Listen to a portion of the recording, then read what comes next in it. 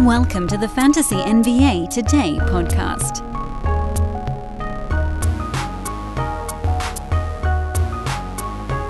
I hope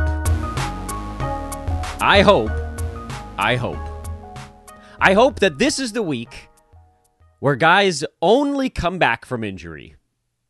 I know it's a pipe dream. It's not a thing that actually happens in reality. Someone's always going to get hurt. But I hope this is the week where mostly guys come back from injury and we don't see too many more.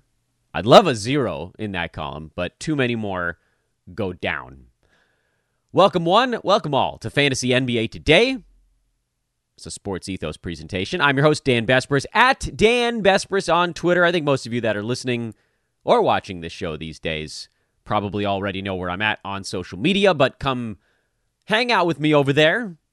We do an awful lot of stuff.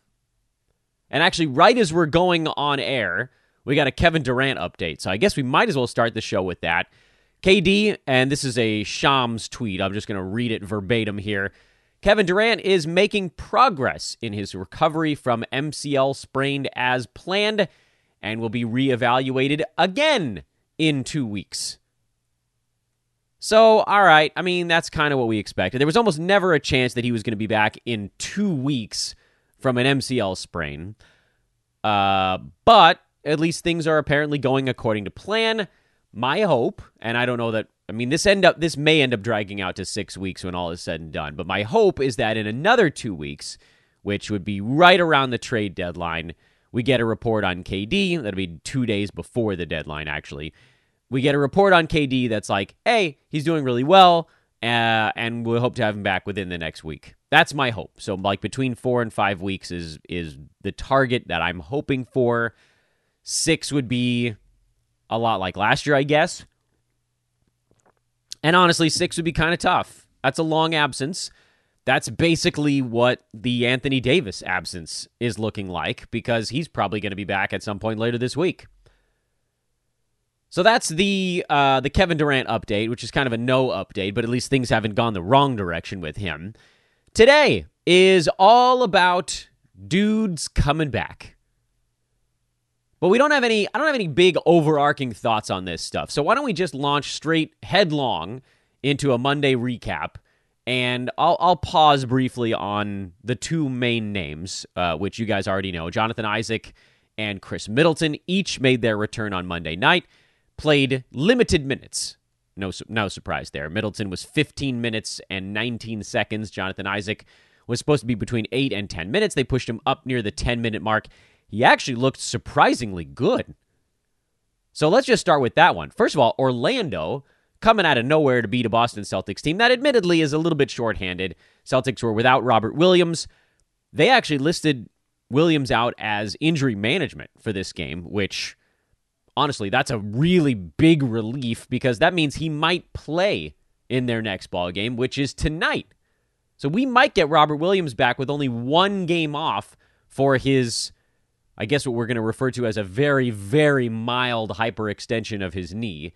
So apparently not doing all that poorly. Maybe he's in, maybe he's out. I don't know that that's going to happen. But again, the fact that they didn't list him out for the knee hyperextension and instead listed it as injury management, I thought was a good little tidbit. No Marcus Smart in that ball game either. Jason Tatum left holding his ribs briefly, but he did come back and played 38 minutes, so apparently he was fine. Things went generally according to plan. Al Horford, I was hoping for just a little bit more there, like maybe a blocked shot. But honestly, the Celtics as a team really didn't have a particularly good fantasy game, so I'm not super worried about it. Grant Williams, what do we get out of him? I mean, it's just not that exciting fantasy-wise. Derek White is the play, with Malcolm Brogdon also out due to personal reasons, so he could be back in the next one. But still, even just Marcus Smart being out, for me at least, is enough to get Derek White into my lineup. That's enough. He really just needs one guard out in front. And, White didn't play a ton of minutes yesterday. Peyton Pritchard played 31 off the bench. The units he was a part of were just doing a little better for Boston. But a lot of that came down to kind of the starters units versus other ones. The Jaylen Brown mixture teams were getting throttled for whatever reason. Overall, Derek White, hang on to him, I would think, for basically the duration of Marcus Smart's injury. It'll be a little up and down, but he's a guard that can block shots. He's an across-the-board fantasy producer, and that makes him really interesting.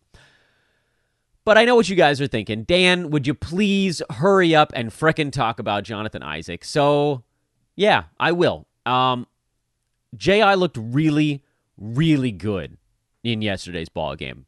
But there's a few pieces of this. Piece number one is that he didn't really take minutes away from the regulars. Paolo Banchero still got his 36, Wendell Carter Jr. 33, Franz 33, Fultz 32.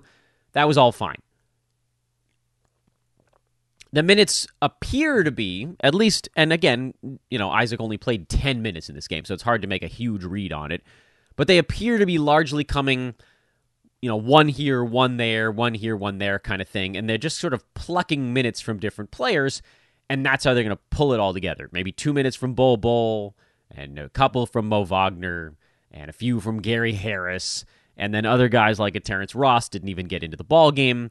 So you're going to see them pulling from these guys.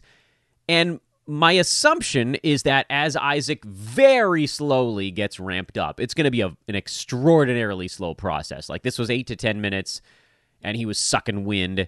Next one's going to be like 12, 14. It'll probably go up by like a minute, basically, free ball game. So that's why when I was talking about him on recent shows and even over on social media, I was like, look, you basically have to assume with Isaac that even once he makes his return, you're still stashing another 3 weeks, another 9 to 10 ball games until he's up to a number of minutes that you can kind of trust him to throw him into a lineup. This is on the roto side. On the head-to-head side, he was never an ad. It's going to be too hard because you can't leave him in an IL slot right now, and he's going to be playing 11 minutes, and you're like, but Dan, in 10 minutes yesterday, he had 10 points, 3 boards, 2 steals, and 2 3-pointers. And to that, I would say, yes, everything that I saw on Isaac last night was a huge, huge positive. I don't want to take anything away from that. However, I want to remind you guys of something we just saw 4 days ago with Cam Johnson. Or was that 5 now? It doesn't matter. Cam Johnson came back and looked like a frickin' tornado his first game out of the chute. Second game back, they took it off. First of all, he didn't play in it. Third game back, he looked slow. He looked rusty. Because that's how this whole thing works. When guys come back from significant injury, and I would classify both Jonathan Isaac and Chris Middleton as guys coming back from significant injury. Now, obviously, with Isaac, it was a hell of a lot longer. 900 days, by the way, between games for J.I. And I know, there's all this personal stuff with Isaac. Please try to just push that aside while we talk about this from a fantasy standpoint. Difficult though it may be, let's just try our best to not worry about that. I don't care if you're rooting for him. I don't care if you're rooting against him. We're looking at this from a pure numbers standpoint. These are big injuries. When guys come back from huge injuries, adrenaline tends to power them that first game back. Because yes, Isaac and Middleton both did some stuff with their G League affiliate. Isaac actually played in G League games. By the way, every time I say G League, I think of that J-Lo and Ben Affleck movie. I know. I know. I'm going to try to really pronounce the G at the end of league going forward. That doesn't really get the adrenaline pumping. A G League game to an NBA player, and I mean this with all the respect in the world, but to an NBA player in the G League, that's a practice game. That's an exhibition for them. The juices are not pumping. The heart rate gets up. It's like an exercise. It's like a workout, basically, where someone's trying a little bit harder to stop you.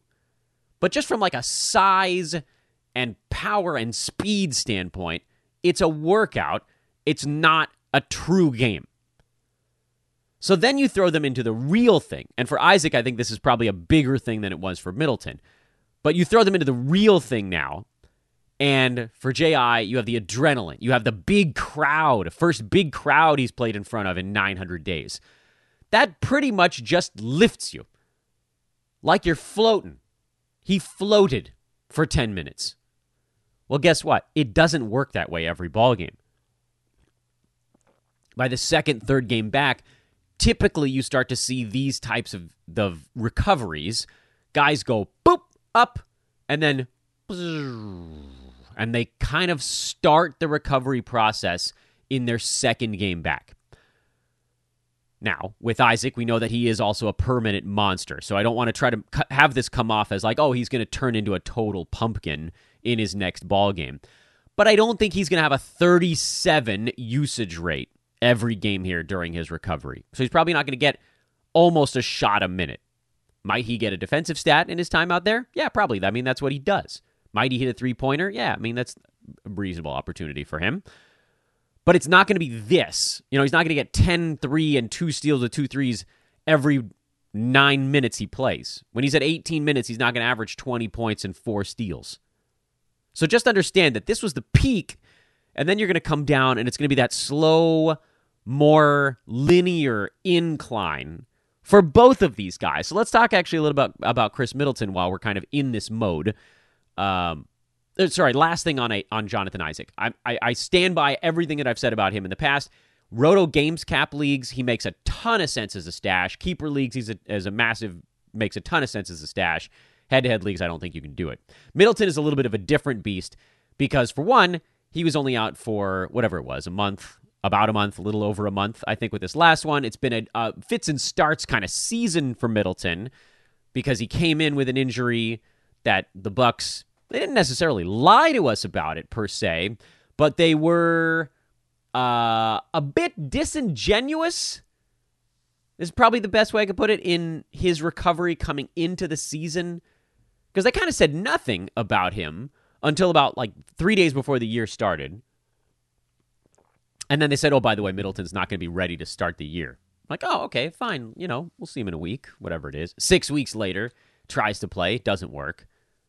He basically hasn't played at all this year, but he's been kind of rubbing up against being ready to play a few times this season. So they'll bring him along a little bit faster than Isaac. And the other thing you saw with Middleton is that he didn't have the adrenaline bump game back because he wasn't out long enough and because playing in front of a crowd wasn't that unique to him. It wasn't like a full year recovery. He played in front of a crowd in December, I think. Didn't he play a game in December? Pretty sure he played 2 games in December. Doesn't matter. Either way, it wasn't that long ago. So you got the rusty game from Middleton right out of the chute here. 8 points, 4 assists. That's not bad. 6 turnovers in 15 minutes. Luckily, this was a perfect game to get him back in there because it was a cakewalk against a tanking Pistons team. He'll move himself up, probably where with Isaac, you might literally see Isaac increase his playing time by roughly 1 to 2 minutes per ball game, starting at 9.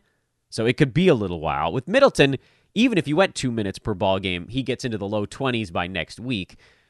I think he gets into the low 20s by later this week, frankly. And I think he's in the mid-20s by next week, which is more than enough to start him.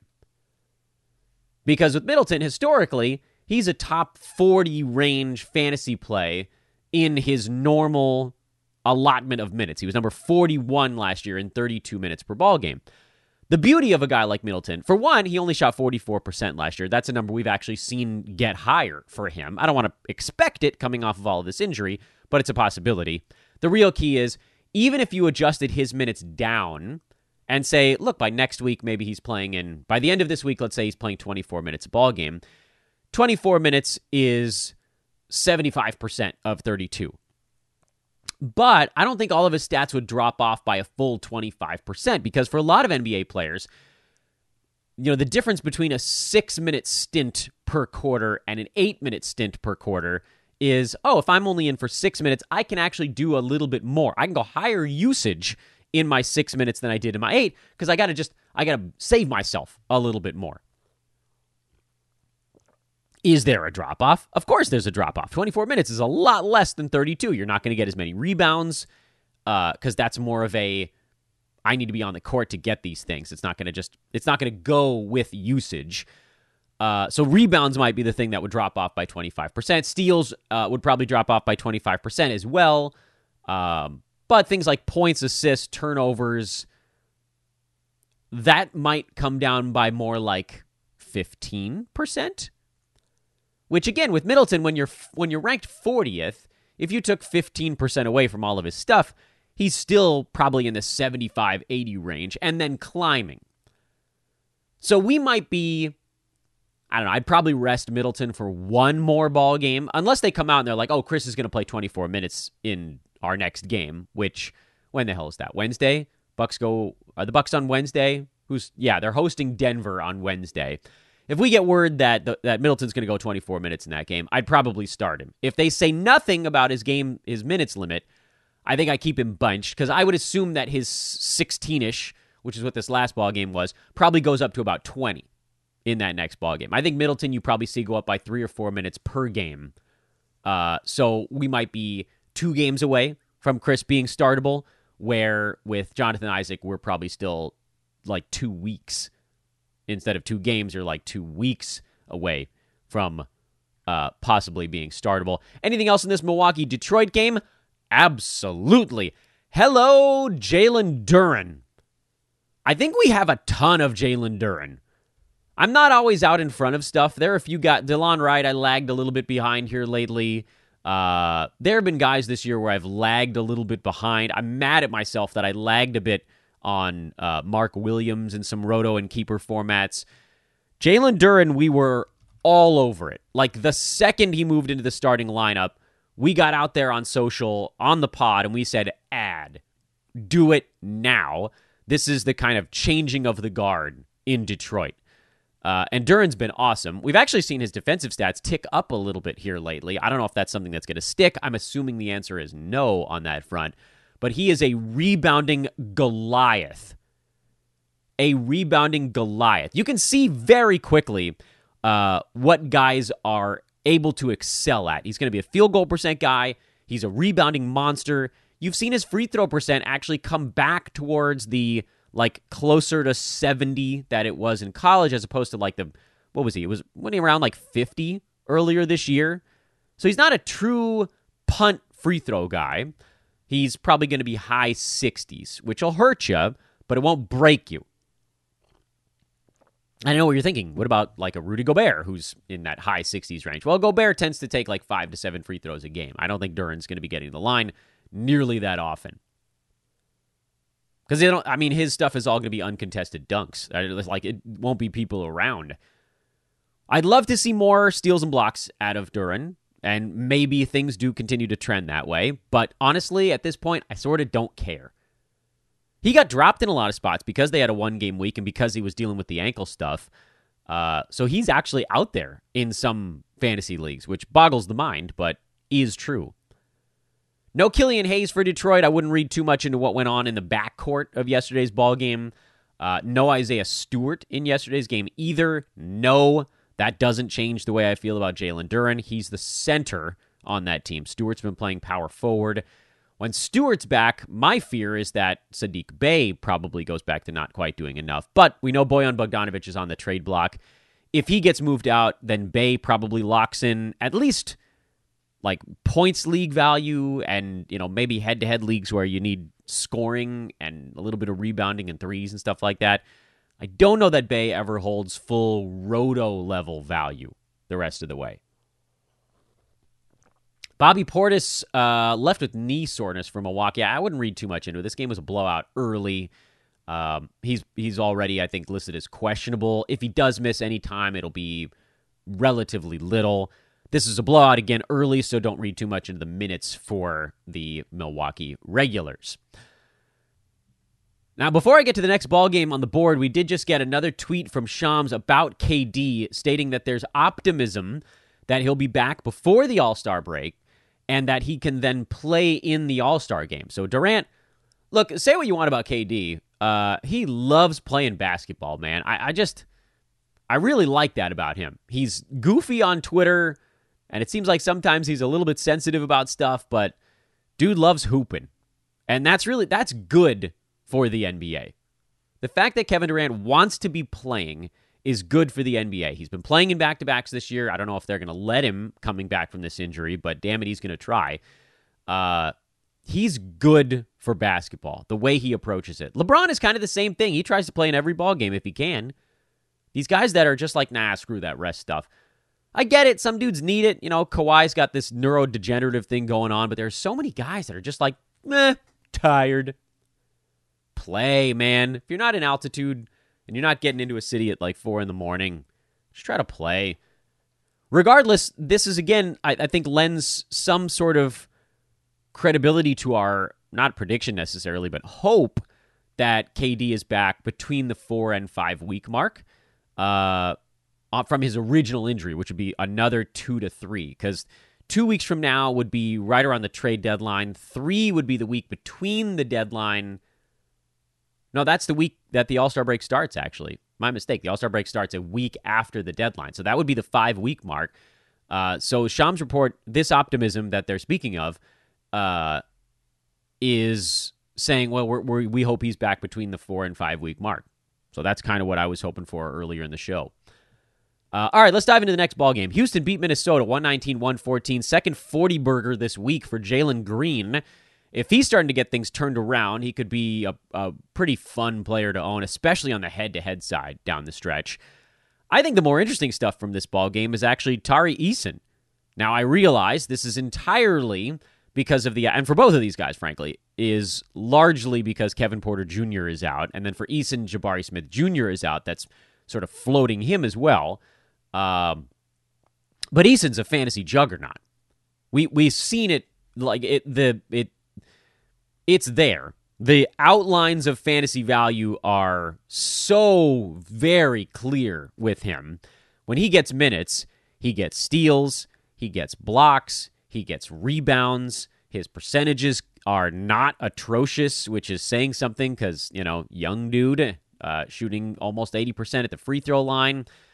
He doesn't shoot the 3 ball all that much yet. He doesn't score all that much yet. But, defensive stats and rebounds, the fantasy outline with him is really nice. I don't know that it's going to happen this year is the downside to all of this. Because Jabari Smith Jr. is going to come back. He was their hyper lotto pick. So he's going to get to play. If Eric Gordon gets traded, it feels like KJ Martin's the first guy to step up. Now, could he also get moved? Yeah, there's a possibility of that. I just don't know, because right now you've taken basically 60-plus minutes out of the equation, and I don't know that there's a path to that based on the regulars.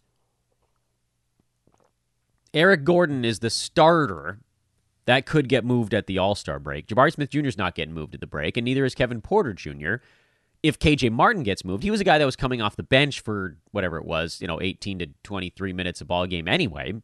Maybe some of those go to Eason. Is it enough to get him up into the mid-20s after the break? Maybe. He's a maybe stash for post-break. He's very much we want to be ahead of it when the opportunity's there kind of guy. But it's not that clear how soon that'll be. And that's the unfortunate reality there with Eason. For Minnesota, Rudy Gobert came back. Minnesota's such a Jekyll and Hyde team, man. We've seen them. They went through a stretch where they played a little bit better. Schedule was a tiny bit easier for them during that stretch, but they actually played well against some slightly better teams also. Now, they're all, like most teams in the NBA, they're not very good on the road, and maybe you could pin some of that on this, but this is only the Rockets' 11th win of the year. My God. So Naz Reid can be dropped. That's an easy one. Slow-Mo played 12 minutes. If you're wondering why, it's because he had 5 fouls in 12 minutes. Just could never get it going. And frankly, that's probably why they lost this game. Because he's the guy that kind of keeps the wagon from falling apart at the seams with no Cat, effectively. And Cat, we have no idea when he's coming back. So hold on Slow-Mo. If you're in a league where someone was like, oh no, 12 minutes, and then punted him, pick him up. Put in a waiver claim on him, because he could be doing this for another who knows how long. Chicago beat Atlanta 111-100. Good defense in this one from the Bulls. They've been playing a little bit better, by the way. There was some adversity with Chicago. Things got a little ugly, but they're 6-4 their last 10. They've won 3 ball games in a row. They have a very winnable game on a back-to-back against the Pacers, a team that they are now tied in the standings with tonight. So Bulls have actually a kind of a relatively large ball game coming up this evening. No, DeAndre Hunter is dealing with asthma symptoms, so hopefully he's okay. That can be a little bit scary. I think most of us know someone who has dealt with an asthma attack. It's pretty frightening.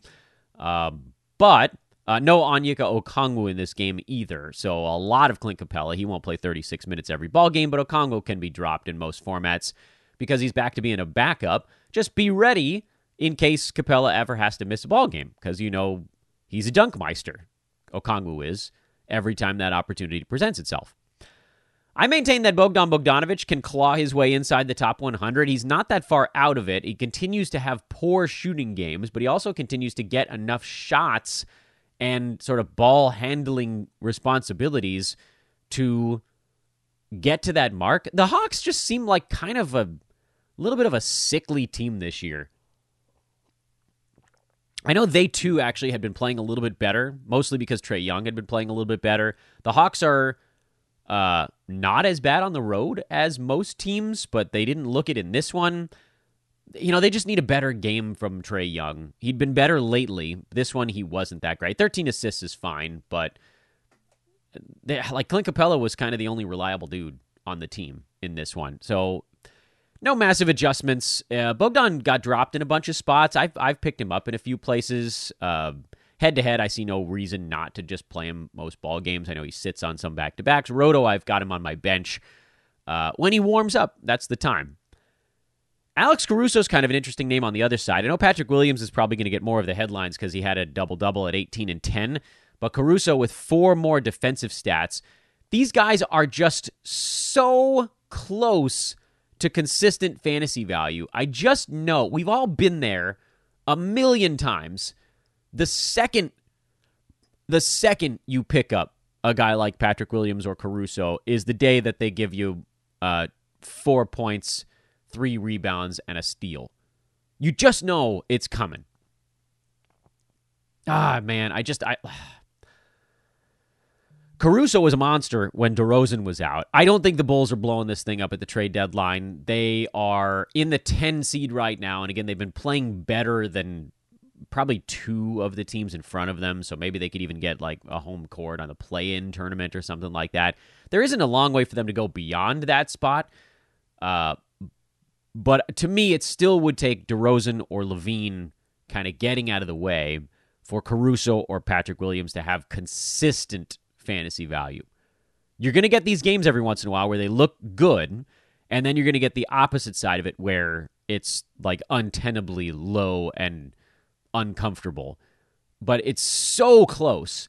And when guys are so close like that, I guess the term we typically use is schedule streamer. Play them when the schedule is good.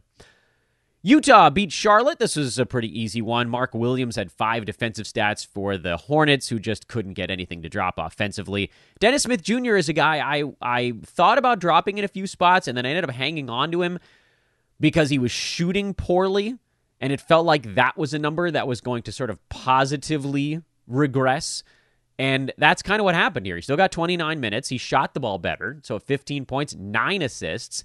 The only thing he didn't do was get the defensive stats, which is usually the thing for DSJ that's locked in.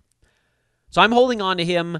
I still think Gordon Hayward might just be at the end of his NBA career. I don't know what happened, but he's been so bad this season, and it's just continued. And I know that there's still analysts that are saying he needs to be held on to, and that's fine.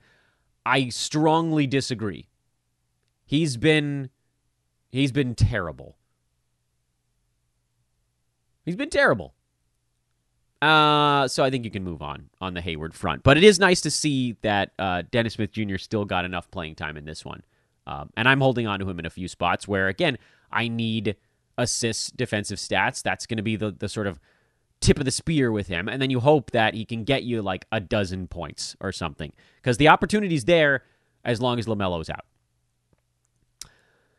Utah, no huge surprises there. Walker Kessler's minutes down a bit. He had 5 fouls in 22 minutes. You can pin a little bit at least on that. Markkanen, Conley looked good again. Lower assists, but I like that he's taking more shots. That's been a big thing for me. And then basically everybody else is in schedule stream zone. Vanderbilt, Beasley, Sexton. These guys are all schedule plays. I am curious what happens when Kelly Olynyk comes back. I think you probably see Beasley go back to the bench and Olynyk play now power forward instead of center, where he and kind of Vanderbilt were interchangeable in that starting five. Now it'll probably be Olynyk and Kessler. Portland beat San Antonio 147-127. This was the cakewalk game. I thought maybe the Blazers would make an adjustment to their starting five since you knew a win was coming. They didn't, and a win came anyway. And Nurkic bounced back after that terrible game against the Lakers. Spurs is the side you're kind of paying more attention to here. They've started to bubble wrap Jakob Poeltl. Yes, he had 5 fouls in 16 minutes, but he's not going to play over about 24 minutes right now. The interesting note in this one is that Zach Collins only played 22 of the remaining, what it would have been, 32-ish center minutes. Gorgui Dieng played 6. Isaiah Roby played a handful of what I think ended up kind of being center minutes in the game as well. Some of it was blowout stuff. Here's the thing. Zach Collins has become a little bit of a polarizing trade deadline stash. Largely because, and accurately, mind you, his upside as a full-time starter caps out at probably about the 80 range. He doesn't have the fantasy game to be like a top 50 guy the way that Jakob Poeltl does, because Poeltl, big-time field goal percent, rebounds, steals, blocks, all that good stuff. Collins probably gets you field goal percent. He's a better shooter than Poeltl, but the rebounds will be lower, the blocks will be lower. Free throw shooting will be better, obviously. The turnovers will be a little bit higher. He just doesn't have as fantasy-friendly a game. I still think that Jakob Poeltl is maybe the most likely big man to get moved at the trade deadline because of how clear it is that his team is tanking, his contract situation, and that the Spurs are kind of at the front end of a rebuild here. As opposed to, and this is sort of a weird thing to say, but like Mason Plumlee, who's also at the end of his contract, but on a Hornets team that was in the play-in last year. And we know when that Hornets team is healthy, they're basically around play-in level because LaMelo's good and Rozier's been pretty good. Hayward's been awful, but they'll bring in some young guys that can kind of fill those spots. They might want to retain Plumlee, and the best way to do that is to have him finish out the season there. So I don't know that he's a lock to get moved necessarily in the way that it does kind of feel like Poeltl. Like, there's no point at all in San Antonio hanging on to him. With Poeltl, you just take what you get because they're very much at the front end of this rebuild. Where with the Hornets, this might be kind of a one-off. Rockets are still in tank mode. Pistons are still in tank mode. So, I mean, those are the teams where you look at the veterans a little bit more, Spurs, etc. Is there anything else to do with this Spurs team? Jeremy Sohan had a better ball game here, but I still don't like his fantasy game, so I'm pretty much leaving the rest of it alone. And then Sacramento blew out the Zombie Grizzlies. They were resting Ja and Steven Adams for this one. Dylan Brooks left a little bit early. He played most of the ball game before taking off, so that one really didn't have an impact. Xavier Tillman got the start, I think mostly because starting Brandon Clark against Domantas Sabonis, he would have just gotten swallowed in that ball game. And Tillman had a decent fantasy line. I don't expect this to continue. Steven Adams almost never misses more than one game in a row. And then on the Ja side, it's very much a one-to-one thing with Tyus Jones. For Sacramento, Trey Lyles had one of his big bench explosion games. Came at the expense of Kevin Huerter in this one, but that stuff kind of comes and goes a little bit. You're not adding Trey Lyles. He's not nearly consistent enough. If you wanted to play him in like a 16-teamer when the Kings have a back-to-back, that's totally fine with me, but 12-teamers, And, hey, look who got good. What are we now? November, December, January, 3 months into the season. Keegan Murray, excuse me. Rebounds continue to trend up for Murray. The efficiency continues to trend up for Murray. He's still not doing much besides just shoot the 3-ball, but he had 20 points and 5 threes, so it's kind of hard to argue with that. And that's why, remember, in November and early December, I said, this is the time if you want to buy low on him, because it's the same thing. Our medium-term memory as a society is such dog do. Rookies suck at the beginning. Paolo Banchero got off to kind of a quick start this year, so he wasn't in full suck mode to start the year, but a lot of the other ones were. And then they slowly figure it out. And now with Murray, he's in the enviable spot of being on a team that's built offensively very nicely. So his looks are going to be better. It's going to be easier for him to settle into that better efficiency that we kind of knew was going to be coming. I'd love to see him get a couple buckets closer to the hoop. Relying on three-pointers this heavily does create a big gap in how your shooting numbers can look on any given night. But you can see it. Every 2 weeks he's gotten better, and this is why you buy low on rookies 6 weeks into the season. Let some jag do the drafting and become disappointed over the first month and a half to 2 months, and then you get to pick up the pieces at a bargain rate. Every damn year. Same thing. Every damn year.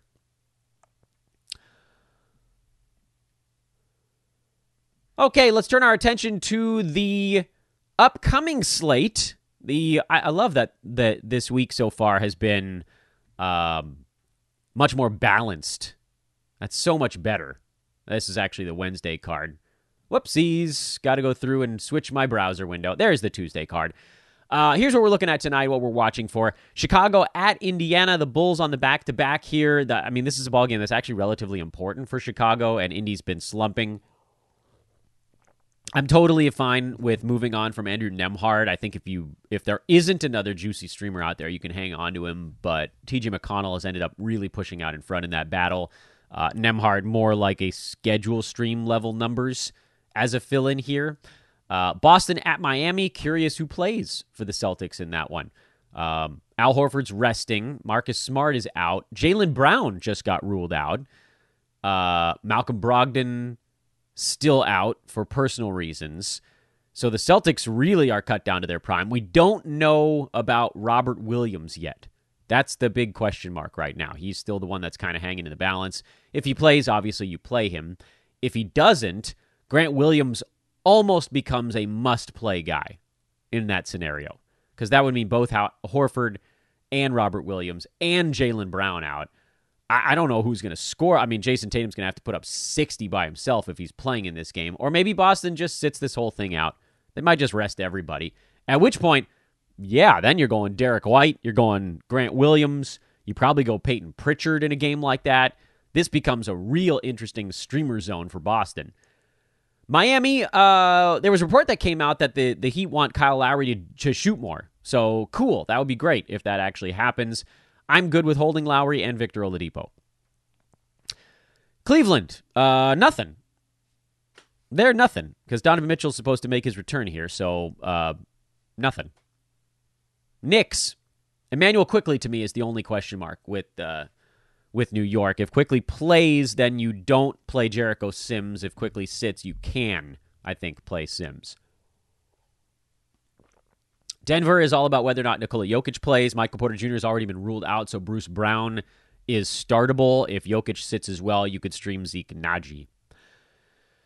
Pelicans. Brandon Ingram got upgraded to doubtful. Sometimes you see guys get upgraded to doubtful and then play, so I'd give it like a 20% chance we see Ingram tonight. He hasn't been ruled out yet, as of now, but that still means it's an 80% chance he's not playing and then comes back for the next one, probably. If Ingram comes back, I would consider benching almost all of my other streamers just to see what happens, even though Ingram's probably only going to play probably like with Middleton, like about 16 minutes when he first comes back. They're not going to push him too hard.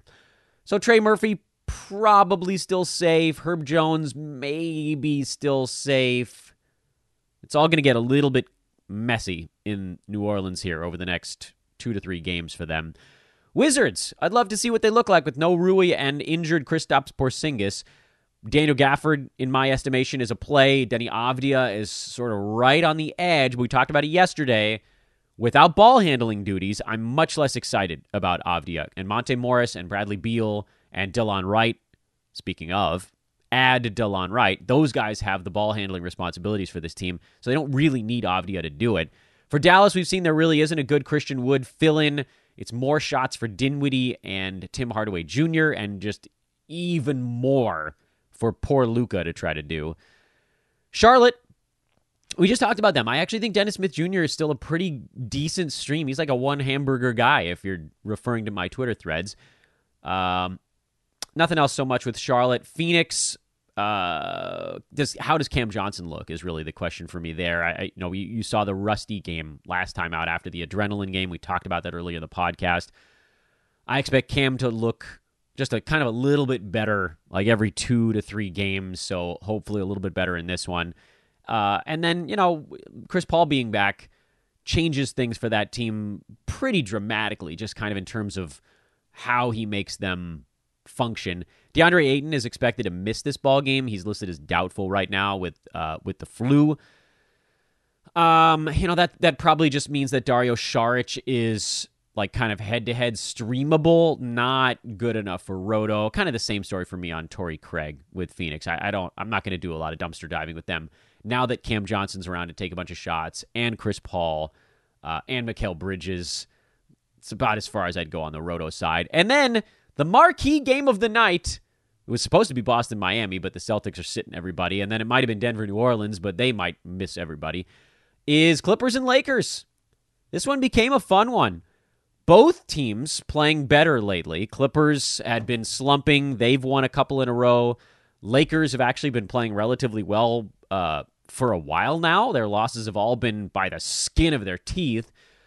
This is a huge game for the Lakers because right now they're a game back of the Thunder, Warriors, and Timberwolves to jump from 11th all the way up to 9th. And they're only 2 games back of the Clippers.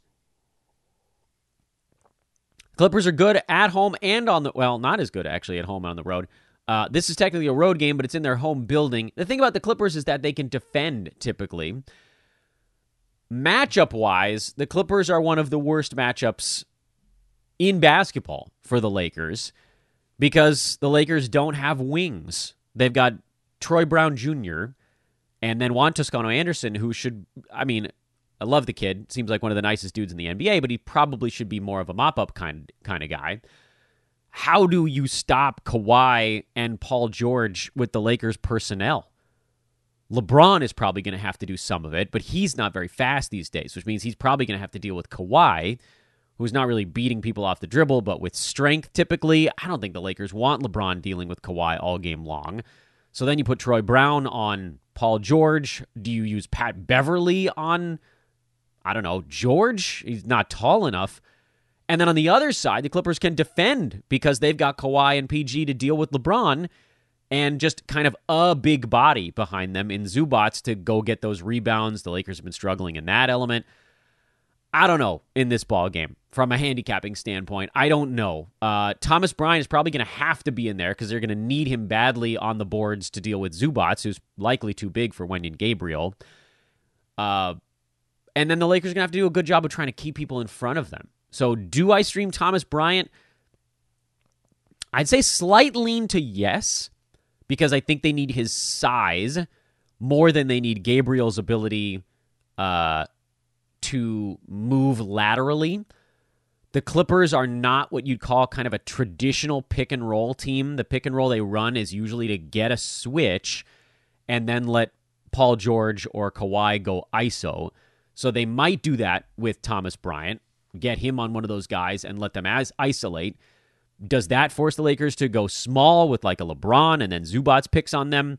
To me, this is a bad matchup for the Lakers, but they're in a pick your poison spot, and that's why it's so hard for me to make the call on Thomas Bryant. Do they leave him in there for the rebounds, or do they yank him out so that they can switch a pick and roll a little bit better? We'll find out. Maybe that's 24 minutes apiece. Slightest of leans towards starting him, but also when I get nervous, when I'm on the fence about a guy, I almost always flip back to not doing so. So that's what's coming up tonight. Should be a fun one. Thank you, as always, for listening, everybody. We can go on and get this recorded side wrapped up. As always, if you're listening to the recorded podcast, I would say come join us on the live side tomorrow. We'll have another one tomorrow on the live side. You can hang out. You can chat in the YouTube chat room. You can hit me with questions that I answer at the end of the show. You get to see my ugly mug. You get to see the box scores and the upcoming games as I'm talking about them. There's a lot of fun reasons to hang out with us over on YouTube. Hopefully, I'll see you guys over there. So, to the recorded listeners, I say, love you guys. Thank you, as always, for tuning in here to Fantasy NBA Today. Please do whatever you can to help us spread the word, whether that's a retweet or a like or telling a buddy, anything. I am at Dan Besbris on Twitter as well. And we will talk to you guys tomorrow to recap the Tuesday games and break it all down again. So long.